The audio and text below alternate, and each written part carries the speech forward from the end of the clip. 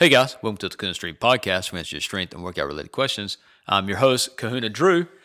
Today's question is actually an email that I got, that I received. You can email us if you want at johnnykahuna@johnnykahuna.com. Just in the subject line, put Kahuna Strength. That way I know which email goes where. And this email, actually, in the subject line, she put, don't quote the Raven. So interesting, all right. But this is from Rachel Roth.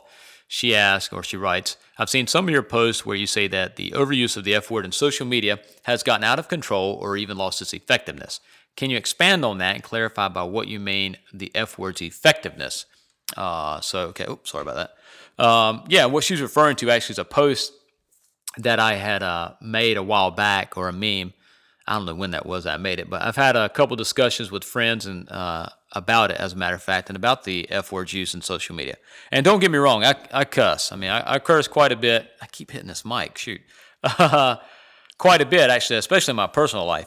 What I'm referring to is the use of it, and I don't do a lot of it in social media in general. I just think that tends to actually take away from the brand or just generalize you. So the post, though, that she's referring to, on that meme, I wrote, using the F word to describe yourself as a man or a woman, or how hard your brand is on social media, doesn't set you apart. It groups you with all the other brands and the people that saturate social media with the overuse of the F word. So, which is exactly what I feel. I mean, I can't tell you how many times in a day, if I log into any of the social media accounts associated with the brand or even my own personal account, some of the stuff I see that astounds me, it's just all grouped together. It's the same stuff, especially in the fitness industry. It's getting a little out of hand. I don't know how many other brands are out there that start up, and the first thing they start posting is, effing killed it in the gym, or I have no SD or fucks to give, or whatever. And I'm going to cuss quite a bit, but it's it's a little ridiculous. It's especially if it'd be different, or you would be set apart if I didn't see it like every other person on the planet. I mean, it's almost like the hashtag Grr Mondays. I mean, you see that enough, you're kind of like, yeah, okay, I get it, whatever, and you just move on. So, and basically, let me make sure I'm referencing the right people. Social media breaks down into groups or pairs, and those groupings are, let's say, people who post about their life to share it, and then there's people who post about their life in an effort to monetize it. Then there's also people who just post, and then there's people who just do a lot of looking. They have accounts, but all they're really doing is just they're looking, or the commenters or the non-commenters. Then there's companies. When it comes to a company, there are companies who use it as a way to just push their product constantly, all the time. They're always selling. We get it. And then there's companies who use it as a way to communicate. And that is, they want to talk to their customers. They want to interact with their customers. I'll tell you right now, the majority of our sales comes from people who I have some sort of direct interaction with, or even indirect interaction with, through messages, commenting back and forth, talking about things. Those tend to generate more sales, which is what I'd rather do anyway. I want to connect with you guys. That's the whole point of all this. So what I was referring to in that post was to the half of these pairs who are just trying to monetize and just trying to sell. They're looking to make a quick buck, typically, which is really insulting to the brands of us out there that are not just trying to make a quick buck or just trying to make a big splash in a pond. It is good if we can have overnight success. That's always great, but you want that to sustain. You don't want just to be, just one hit wonder, basically. So, and there's a lot of this. I was going through some of my social media accounts the other day, looking at some of the people who have commented apparently on some old posts, and either the user's not found anymore, or they've changed their name and now they're some other type of brand, which is usually in the gym industry. It's usually one of those who comments, or especially on the Kahuna Strength stuff, it just gets ridiculous with the people who are, I'll post something for the brand, about motivating or something like that, or and trying to inspire you guys, or just to relate to you guys. And somebody will comment and say, nice, I see that you have a fitness page. I really like it. Me too. We should get together and you should check out my page and we can monetize this and we can sell this product. I'm like, seriously? You got to be kidding. That is such a overly generated thing. And you go to their page and it's saturated with, again, the typical gym stuff of, F the world. It's just me versus the world. No, it's not. There's like 6 billion people out there. So it's not just you versus the world, but good luck with that. Anyway, and I call these lesser brands because they're just trying to find a way to stand out as quick as possible. They're not looking to have any interaction with you as a consumer. They just want to sell you a shirt, a supplement, or whatever it is, be done with it.